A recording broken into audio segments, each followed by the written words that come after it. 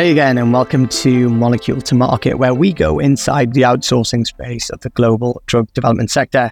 As always, I'm your host, Roman Segal, and in today's episode, I'll be talking about the pharma and biotech supply chain and ecosystem with Himanshu Gadgil, who is CEO at Enzene Biosciences. What a terrific guest we have in store for you today. Dr. Himanshu serves as CEO at Enzene. And under his kind of services, Enzene has grown from a startup biotech to a multi-vertical, multi-sided product development and manufacturing service provider-based pharmaceutical company. Prior to Enzene, he worked as the senior vice president at Intas Pharmaceuticals, where he was instrumental in turning around the commercial product pipeline by launching several biosimilar products in multiple geographies. During his time in the US, he led different facets of process and product development at Amgen, spearheading IND, BLA, and marketing or market authorizations of various blockbuster biotech products. At the inception of his career, he joined Waters Corporation, where he pioneered the development of QBD, enabling multi-attributable methodologies for biopharmaceutical characterization. He holds a PhD in biochemistry from the University of Tennessee and is a passionate scientific leader and innovator with over 50 publications and patents. A really, really great guest. And so if you enjoyed today's show, don't forget to subscribe, share, and rate it. Himanshu, welcome to Molecule to Market. Thanks, Roman. Great to have you here. Excited to know more about you and Enzene Biosciences. So let's start with your backstory, Himanshu. Let's talk our listener through your personal journey. So how did you get into this sector, and talk us through some of the kind of roles and milestones that you've had along the way? I noticed from some background research, obviously you spent a big chunk of your early career here in North America. So great to hear kind of how your kind of journey to date. Yeah, sure. Yeah, first of all, thanks, Roman, for having me. So I started out for a long period in my life, especially school, early college. I was not really sure what I wanted to do. One thing that was quite clear was that I was always curious about science and biology in general. So I got kind of attracted towards that very early on. In fact, when I was in school, this is like probably 9th or 10th standard, we had this career counseling thing going on, and there was the guy who was counseling us. He spoke about genetic engineering, and I thought, hey, this is cool. It's like genetics plus engineering. So that kind of stuck somewhere in the back of my mind. But really, I was not consciously taking any efforts to get there in college. But I always knew I wanted to be in research. So after my high school, I pursued my bachelor's in microbiology, and then that's where the interest really started. My mother is a PhD in sciences herself. She, was a professor back then, and she's the one who really probably, in a sense, motivated me to pursue a higher education in biology. And so after my master's, I came over to the US. I was in University of Tennessee, did my PhD in biochemistry. And probably at that point, I really wanted to get into a full-fledged academic kind of research, have my lab in a university, get into more fundamental basic research. But what happened at that time was, both me and my wife, who also has a PhD in biochemistry, we were in the same school and we were married, and we got pregnant. So as a postdoc, you don't have a really good insurance, so one of us had to get a job. And she was pregnant, so I was the one who had to get the job. And that's when we decided that maybe I should go and look for an industrial role which would give us a good insurance to cover our medicals, right? That pushed me to look for jobs in industry. Really, that was the motivation more than anything else at that point. My first role was in Waters Micromass, where we were developing a lot of. This was early 2000s. The field of biopharmaceuticals was actually in its kind of nascent stage in terms of bio pharmaceutical characterization. And, I first joined Waters to do more proteomics. So, I had a background in proteomics by then, but quickly transitioned into this biomolecule characterization role. And, couple of years in Waters were great. I think, we did some really, really good work. But again, actually my father was visiting us at that time, and he's not really from the science background. So he was trying to ask me, hey, what is it that you actually do? I know you work for a company, but what is it that you do? And I was telling him that, hey, I work for this company. We make technologies that are used to really make sure that you have the best quality product. And he's like, what are these products? I was explaining to him, about biopharmaceuticals and the, kind of impact they've had on human health. So he said, hey, this sounds pretty cool. But then why don't you go and work for the company that makes these products, right? I mean, I always also wanted to get into biopharmaceutics, but that kind of was a trigger to say, hey, why don't I really pursue that? And then after that, I was at one of the conferences presenting the work that I was doing at Waters. Amgen was there, and that's how I transitioned into Amgen. And I was with Amgen for many, many years, right? And, it was like the timing was such that the whole field was just about to explode in terms of what technology could do to characterize these proteins. And, Amgen was an incredible place, really. Some of the best minds worked together in pharmaceutics department while I was there. And the whole group really transformed the whole field of biopharmaceuticals. We were looking at protein structure, chemical, structural, functional, with various different technologies.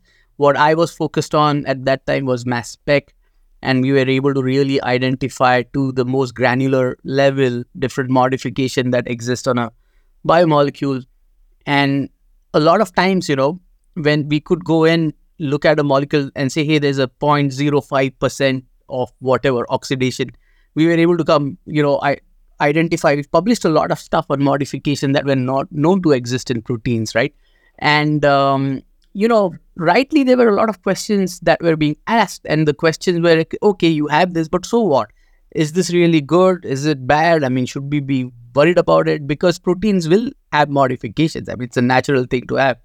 And at that time, US FDA was really coming up with this whole QBD initiative. They were looking at critical quality attributes, how to do risk assessment. I got involved in that. Exciting times. I mean, super, super times. And I was kind of very well settled. I mean, I'd moved to the US to have a good life, and I was having a good life. I think, if you look at the American dream, I had everything except for a dog, which I still don't have today. I mean, my son wants it badly, but I'm like, hey, I love dogs, but only if I'm not owning one, because, you need to really take care of your pet, and the schedules are such that it becomes very tough, right, to give enough. I was going to say, given how long it's taken me to get you on the podcast, there's no chance you're going to be able to look up dog. Before you continue, I mean, I was going to ask about why did you end up in Tennessee? What was the link to Tennessee? Was it just the university? Was it the course? It's not the obvious place I would expect someone to relocate from India to the US. Yeah, so those were very different types. My son is now applying for like grad school. He's also done his BTech in biotech. And, now the world is very different, right? I mean, you get all information that you need online. Universities have their, everything posted, deadlines and all of that. In 1996, when I was applying, the internet was damn slow. I mean, and to get access to, the world, www, World Wide Web was itself tough. And once you got onto a computer which was hooked up to the internet, it would take you I still remember, I was searching for university pages, and it would take almost 40 minutes back in India for the page to download. So the information was not readily available. So I was able to do some research, went to the libraries and, looked at university information. Funny thing is, I did not have my personal email at that time, by the way. I was, after my master's, I was working in one of the labs in a national lab in Pune, India. And there was a common kind of a lab email ID that we all used. Okay, at that time, people used to use fax and even the snail mail, which today, I mean, the other day I was trying to send a fax back to I think one of the banks here, and we were not able to find a fax machine in Pune. And I don't think anybody uses a fax. But at that time, that's how communication happened, right? So after looking at all the grad schools, I was writing emails to get information. I had applied to a few other schools, but I think Dr. Peter Ewan, who was at that time the admission coordinator for University of Tennessee, he was really kind, and he responded back, and as I was searching for labs, I think I wanted to do signal transduction research actually at that point, and there were some really good labs. Professor Harry Jarrett's lab, where I ultimately ended up doing my PhD. I had done some great work in calmodulin that I was interested in. And that's why I wanted to get to, apply to University of Tennessee. But actually what really helped is that I started getting response in terms of what the process is, what is required, etc. Which otherwise, I mean, right now it probably almost impossible to imagine how difficult it was back then to get all the information. But at that time it was tough, Raman. I mean, it was very difficult to get information about the universities, and I think University of Tennessee folks really did a good job in terms of responding back, and that's how I ended up being there more than anything else. And it was a great experience, but yeah, I think that was the reason really why I ended up being there.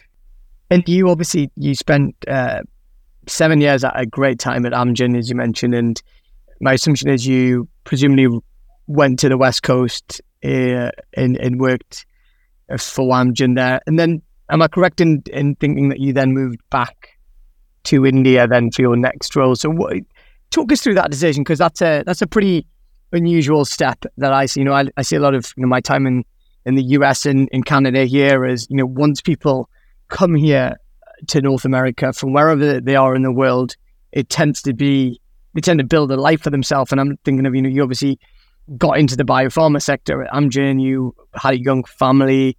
I assume you were starting to settle. So what was that decision like to move back to India at that phase of life?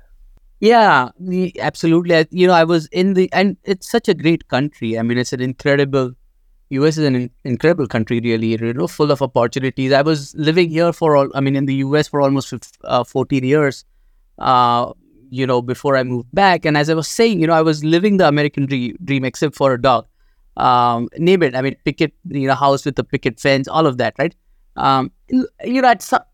Anytime you migrate from your home country away, you always have something inside you which says, hey, I want to go back one day, right? I mean, that was there, but there was no immediate need for me at that point. Life was great, even professionally, a lot of good stuff. As I said, Amgen is an incredible company.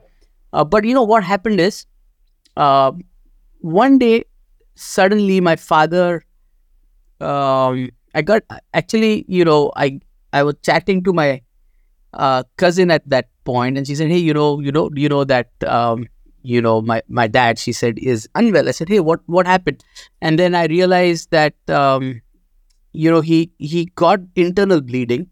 At that time, cause was not known, and suddenly passed away. I mean, within almost 24 hours or so, 24 to 34, wow. 30 hours after he got sick. Was this your father or your uncle? My dad, my father, my dad. Yeah, my cousin had informed me about this. That was tough. I mean, I'm the only child, and losing my father like that very suddenly. I mean, it happened so suddenly. I could not be there for his last rites either. I mean, I booked my ticket when I knew that he was not well, but I knew it would take me, 3-4 days to get back. So they did the rites, and I went back, and essentially what I got of my father were ashes, right? And it was probably one of the most powerful experiences of my life, really, in a sense, right? From a perspective of, experiences that alter the course of one's life. And so, I was back there. As I said, I'm the only child, and then we started settling his medical bills. and I was going through his medical bills and trying to, pay back people who had at that time in the hospital, paid for the bills, etc. And realized that he was giving medicines that Amgen made, which were not even prescribed for what he had. And these were like the, biosimilar versions of that. And that changed something inside me. First of all, I'm the only child. So, of course, I wanted to be closer to my mother, not because she needs me really, because it became my need really. But then what happened is, as I was settling the bills, I realized, what I had learned at that point in Amgen probably had a bigger meaning if I moved back to India, right? I could offer back a lot more by doing that. And so that experience really pushed me to move back, Raman. After I came back to Amgen, it did not make sense for me to continue to stay in Amgen when, my own father at that time during his last moments was given medicines that he was not supposed. So he had dengue, by the way, and his platelets had dropped. And, he was giving medicines which actually, Amgen had pioneered, and versions of those were then made by companies in India. And I was like, okay, I have learned product characterization at the highest level. I want to go back and contribute. I want to go back and make sure that there's a quality built into medicines that are made in India. And that really was the reason why I decided to move back. And within a year and a half after my father had passed away, I was back in India. Well, thank you for sharing such a personal story, and because I'm sure that was a very difficult time for you, but it kind of, tested your character, but also, great for you to recognize that you could add value back to your home country in a way after seeing what your father had been through. And so obviously you returned back, and I believe you worked for Intas Biopharma for a few years before joining Enzene Biosciences. So talk us through the kind of time at Intas, and then ultimately what brought you to Enzene. What was that decision like? Yeah, so as you could imagine, if anybody who has experience in Amgen, which even today is probably the top pure play biotech company, right? From that experience is quite desirable. So when I started looking for options in India, I had pretty much most of the Indian biotech companies. I probably had an offer from them. But at that time, what I realized was that Intas, somehow I could connect to Intas. So I was interviewing a couple of times. I had visited them. They had made some early progress in making these biosimilars for smaller proteins, but probably were at a stage where maybe there was a little bit of a struggle to move up to the monoclonal antibody platform, which is probably the most common modality. So they had a lot of good things in place, and I thought I could really come in. I had a lot of experience gained, not just in Amgen, but even in Waters before that, right? So I thought that could easily translate to what Intas probably needed at that time. And actually, during one of the visits, or one of the interviews in Intas, I met with Dr. Urmi Studgar, who's one of the promoters or owners of the company. And I was telling him my story. He asked me, why do you want to come back? And I said, hey, this is why I want to come back. So he said, hey, why don't you go and visit? He runs a blood center, which is completely not for profit, Prathama. He said, hey, look, my father needed platelets at that time, right? He had dengue, and he took me there, showed me how they were doing, how the blood bank was contributing towards platelets and a lot of other things. And I thought, that I connected to that purpose of Intas also. So I joined there, and I was able to contribute. They had the right infrastructure, needed just a little bit of tweaking with the experience that I had. We were able to launch 6-7 biosimilars in India. I helped them register one of the products which they had worked on even before me, but it was at the stage where it needed somebody with the experience that I had to take it through to the next level. So we were able to register and launch one of their biosimilars in Europe. At that time, that was the first biosimilar from India that got registered in a regulated market like Europe. So it was good. I think Intas was great. I've learned a lot there, actually. I'm very thankful to that experience as well, to be honest. You're listening to Molecule to Market, where we go inside the outsourcing space of the global drug development sector, the podcast for professionals working in the pharma and biotech contract services space. And if I've understood correctly, your role at Amgen was very much on the technical, scientific side, and Intas looked to me, your time there looked to be a bit more of a broader commercial role that covered, I suppose, had a broader remit than what you were doing at Amgen, which is understandable given the size of Amgen. So, yeah, if that, assuming that's correct, what was that experience like then, where you went from, being certainly more on the technical side to being still technical, but certainly presumably you had greater responsibility and probably learning areas that you'd never been involved in before. Yeah, Raman, like they say, Raman, until you jump in the water, you don't know if you can swim or not, right? So it was like that for me. I think it was actually, like you rightly pointed out, it was a big shift from a purely technical role into more of a, broader role, in Intas, right? But there were so many things that were changing too, right? I mean, I had worked, my entire professional life was in the US, which is culturally very different than what it is in India. Everything was, it was just complete like a 180-degree turn for me, right? From role perspective, from cultural perspective, from moving back to India perspective.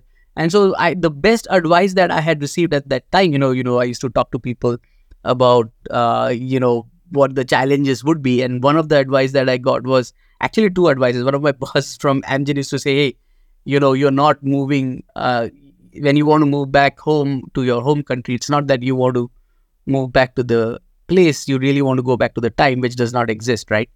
That was one advice, which was very interesting. The other advice was, hey, just start with a blank slate. Just because you grew up in India doesn't mean you know about it, right? So I completely went there with a blank slate. And I think what was very important is to unlearn what I had learned in Amgen. I think that unlearning phase was very important because again,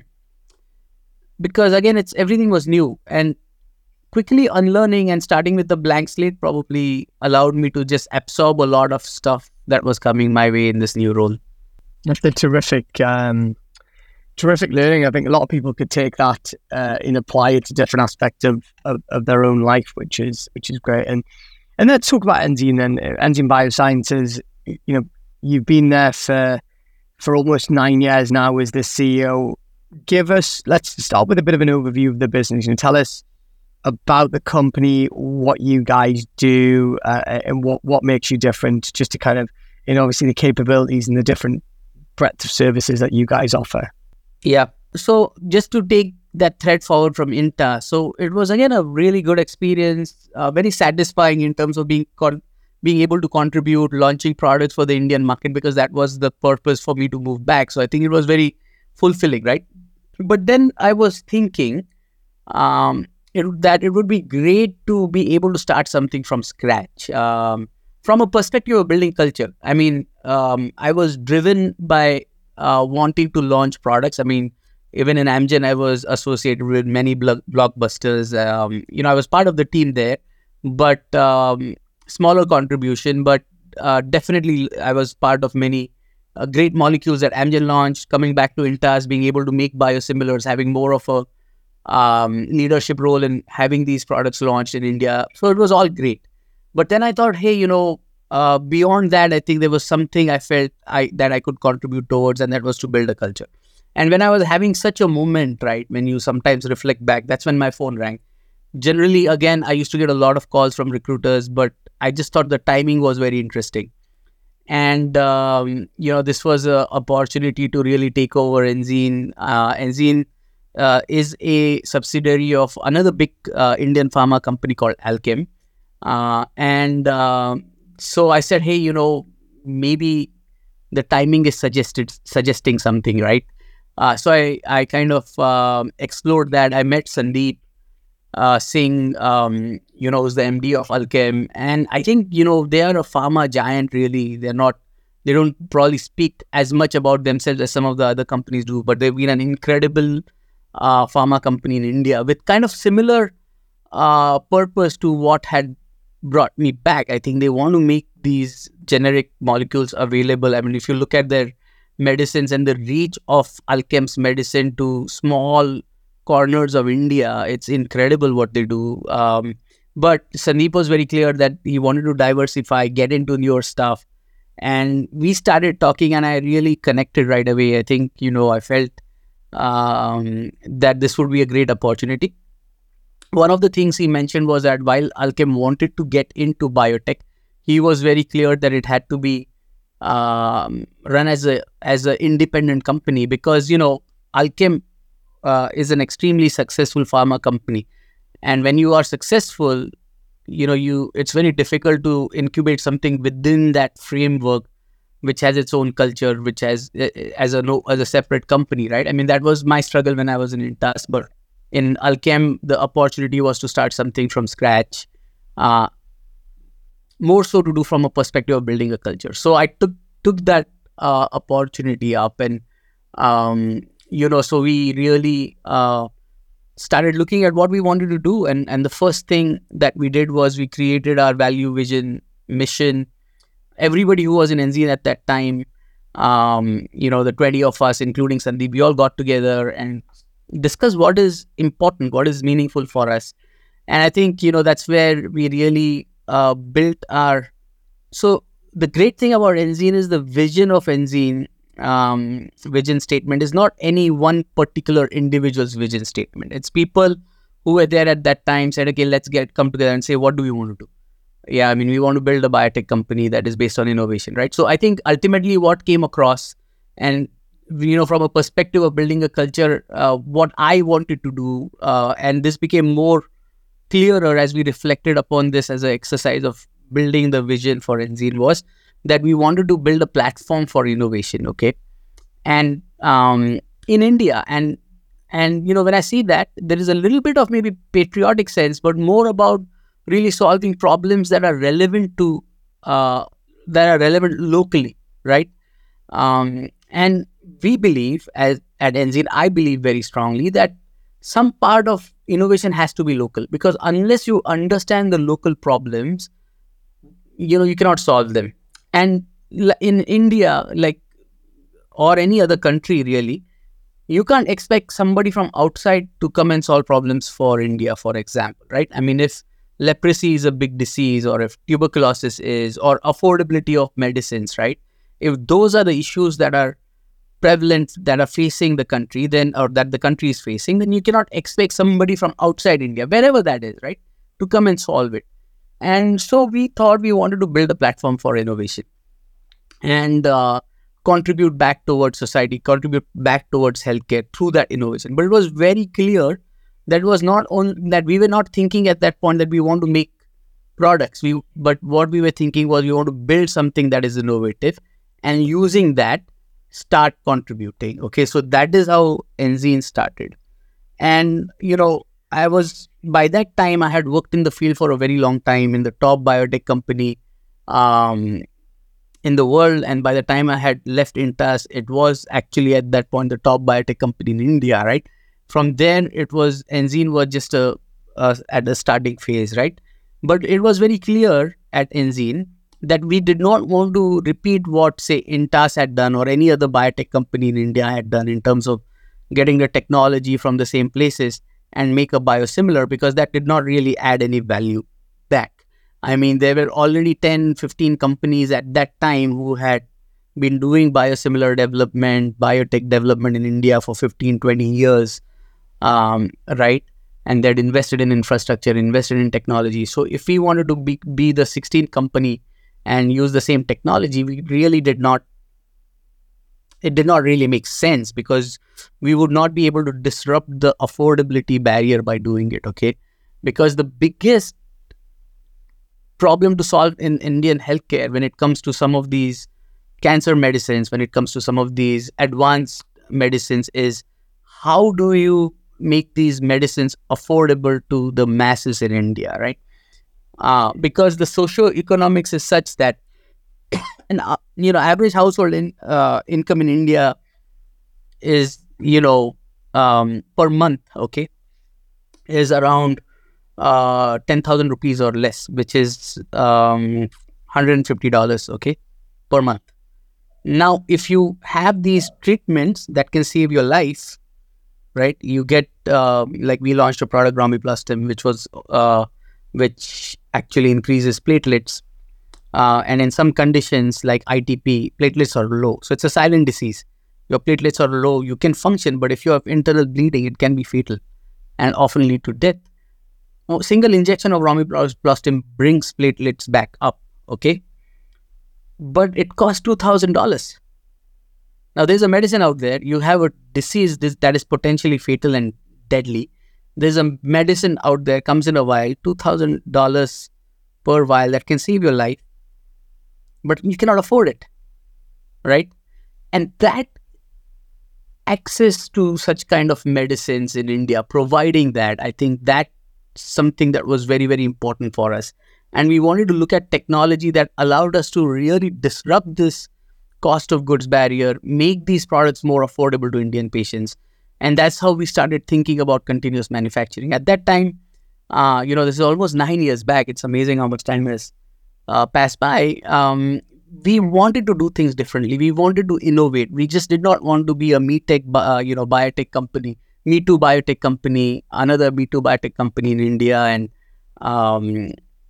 that did not have any purpose, really. We really wanted to differentiate ourselves. That's why we came up with this continuous manufacturing. We became one of the first movers globally to actually develop this platform. And the advantage is it significantly reduces cost of goods. In a very small plant, you can actually manufacture kilograms, which means your investments that go into setting up a plant are also lower. And then you can pass those benefits down to patients, right? So that same Romiplastim product we've launched in India, and we transfer it to our partners for less than 1,000 rupees, which is less than $15. That's the impact that we make by creating access for these life-saving medicines through innovation, through technologies.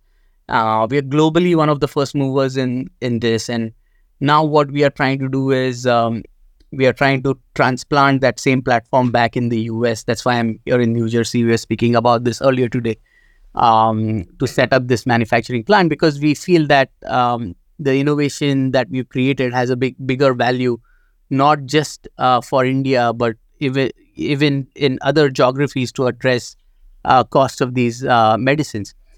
So while we continue to have products, we have 7 biosimilars now launched in India. The platform is also very useful for novel biologics. We already have, a lot of global partners for whom we are making clinical material using this platform.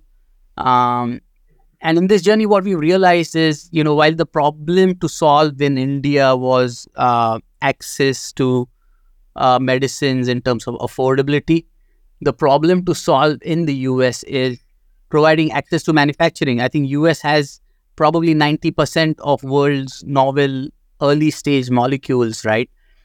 In universities, or offshoots of universities, smaller biotech companies. But these great molecules that are in the lab find it difficult to have a manufacturing partner, right? Because most of the larger CDMOs are catering to the larger pharma. We feel there's a requirement to have local manufacturing in the US. We have a platform that is very compact, so it can easily be reproduced anywhere. And so we are setting it up right now so that we can cater to these early stage companies that have beautiful assets that struggle to find a CDMO, and often they have to go offshores. And anytime you go offshores, there's a challenge, right? I mean, there's a language barrier, time zone barrier, supply chain barrier, cultural barriers.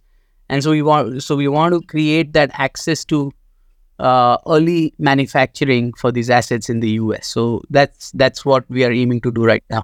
And Himanshu, what a journey that you've been on. It's incredible, 9 years or so, and you've obviously built a very successful business that catered for the local market in India and has managed to obviously launch several biosimilars that will, have brought down the cost of the goods and actually access to patients in India, which is genuinely fantastic. And if I've understood correctly, then you've decided to take that same formula, if you like, but bring from a manufacturing perspective, particularly your continuous manufacturing technology, bring that to the US in your new facility, which I believe is going to be operational in the summer 2024, and effectively provide that I suppose technology, which has been so fundamental to the launch of your own drug products to companies in the US. Is that a fair assumption? Or fair reflection, of what you guys are doing, which is fantastic if I've understood it correctly. Yeah, Raman, that's a fair assessment. So, what we realized was that we have a great platform. We can make products and launch them in India, and we've done that reasonably decently. But we thought if we are able to give access to that platform to anybody who really wants it, that's a greater use of the platform. There's also commercial value in terms of doing that. So with that thought in mind, we started building this CDMO vertical within Enzene. We've done a lot of work for our clients, many of whom have been based in the US. We've actually manufactured clinical material that has been tested in patients in the US and in other countries. These are all novel biologics that we help our partners develop. And so now we want to bring that platform to the US. So, the great early stage companies, smaller companies in the US can be supported locally really for their manufacturing and development needs.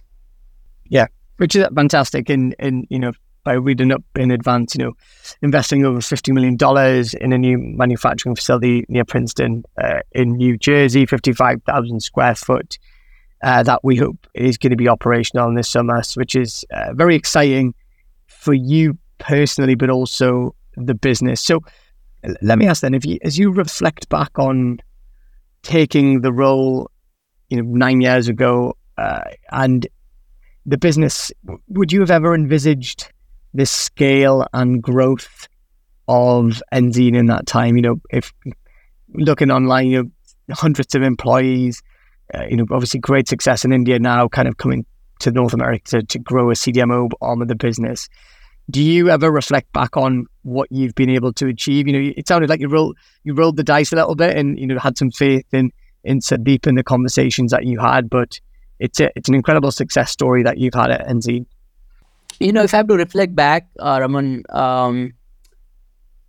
I felt we could, I don't know, it's very difficult to know what at that point what we would be thinking, I would be thinking, right? But I think the right things were in place, and it cannot be stated enough how much Alchem has supported, right? Because of what happens, with a lot of great early stage small companies, if you don't have the financial muscle, you may have a great idea, you may have a great product, you may have a great technology, but if you don't have the financial muscle, it becomes, I think you end up spending a lot of your bandwidth just managing that. Now, one of the greatest things that happened for Enzene was, we were kind of, we are standing on shoulders of an Indian pharma giant, and I think the financial part of it,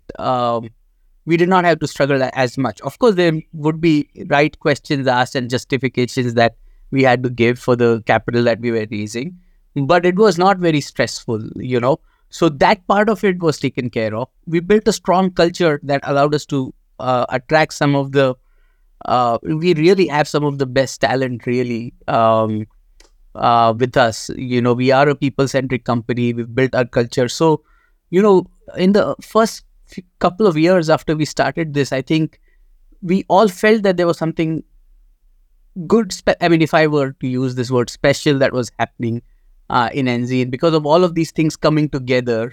And so, I think we knew that this would succeed. I think there were a lot of good elements in place, which probably meant that with a little bit of luck, and you always need luck. Look, without that, nothing succeeds. Is my opinion, right? And we were fortunate on a few occasions, and I think we stuck to our gun. I mean, sometimes when you're coming up with a innovation based platform, anything that is new, you have to be prepared to fail. And I think we were resilient in our failures, and once that happened, we knew that we probably would be able to get these products out in India. We knew we had a technology platform that could be used for supporting clients. So I think after the first couple of years, we thought that we were quite confident in a sense that something good would come out of NZ. And it certainly has. And if I rewind back to the tragedy that you faced in your own family, I'm sure your father and your family, would be incredibly proud of the impact that you had and have had in the time at NZ, and particularly in India, but obviously bringing that to North America now, which is very, very exciting. And we've got a few minutes left, Himanshu, and I wanted to kind of cast our eye on the future. We're recording at the back end of 2023. We look ahead to 2024. It's been an interesting few years for our sector. Obviously, the sector has continued to grow, more outsourcing, biologics boom, and then COVID has added to that. But, the sector has also faced some tricky times in the last year. Biotech funding has been limited, and, kind of COVID come down is happening as well.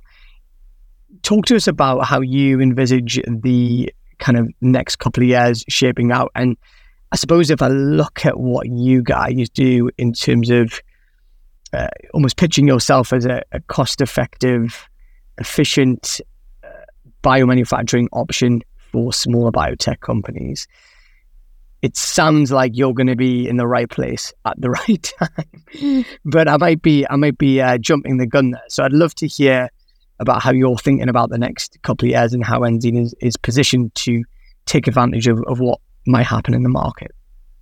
Yeah, the funding in biotech is always cyclic, right? I mean, it goes up, comes down. Over a longer period, you'll see it always will continue to rise, and that's because, look, I think biotech has a potential to directly impact human health, and that's beyond everything else. I think that's probably the number one need that we have as humanity itself, right? So as long as human beings are there, I think biopharma, biotech particularly will continue to grow. There'll be cycles, and any company really has to be resilient to kind of go through those cycles. I feel you should always invest in capex during the downturn, because that allows you to then use that time to set up your infrastructure, set up your processes, systems, manufacturing plants, and then when things start to look up, which what I'm hearing right now in terms of just the capital influx scenario, I think there are green shoots now, so we may be seeing a turnaround in terms of the early stage funding in biotech, and I think we are prepared. So in the next 8 months or so, the team is going to be incredibly engaged, and when I say engaged, it means there's going to be a lot of hard work to get the US site up and running. We don't have a direct experience in setting up. We've set up a lot of spaces, manufacturing as well as R&D in India, but we've not done that in the US. So we are new to the US. So there's going to be some learning, which is what excites a lot of the team members. And by next summer, we'll have the plant up and running. We already have visibility in terms of some partnerships that we've already signed for manufacturing contracts here for the US. So we already know that the first, we already have capacities that are booked for 2024, almost 50-60% of our initial capacity. I believe once we have it up and running, it'll allow us to, then expand just like we've done in India. I am quite confident that we are going to replicate the model that we had in India. We started with a 20,000 square feet facility, and today we have, more than 200,000, 300,000 square feet built up R&D, manufacturing, GMP facilities in India. We are starting out small in the US right now with a compact footprint. The advantage of continuous manufacturing platform is that even with a small footprint, we can manufacture, 10, 20 kilograms per month. So, we should be able to provide high quality, high amounts of early stage product to our partners, and then expand from there. I think there's a huge, US is a land of opportunities. There are going to be huge opportunities if, for us, once we are able to get our footing in the US, and it's a great model because we have almost 1,000 people back in India. So we have built that kind of a safety net, if you will, or a buffer, a support system, where we can always lean back on that, if we need to get some of the work propelled forward for the US. So it allows us now to have that little bit of that safety. And I think, look, there are going to be challenges.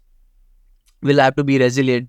But once we get that, our manufacturing qualified, get some of those early manufacturing batches done, I think we'll be off the blocks.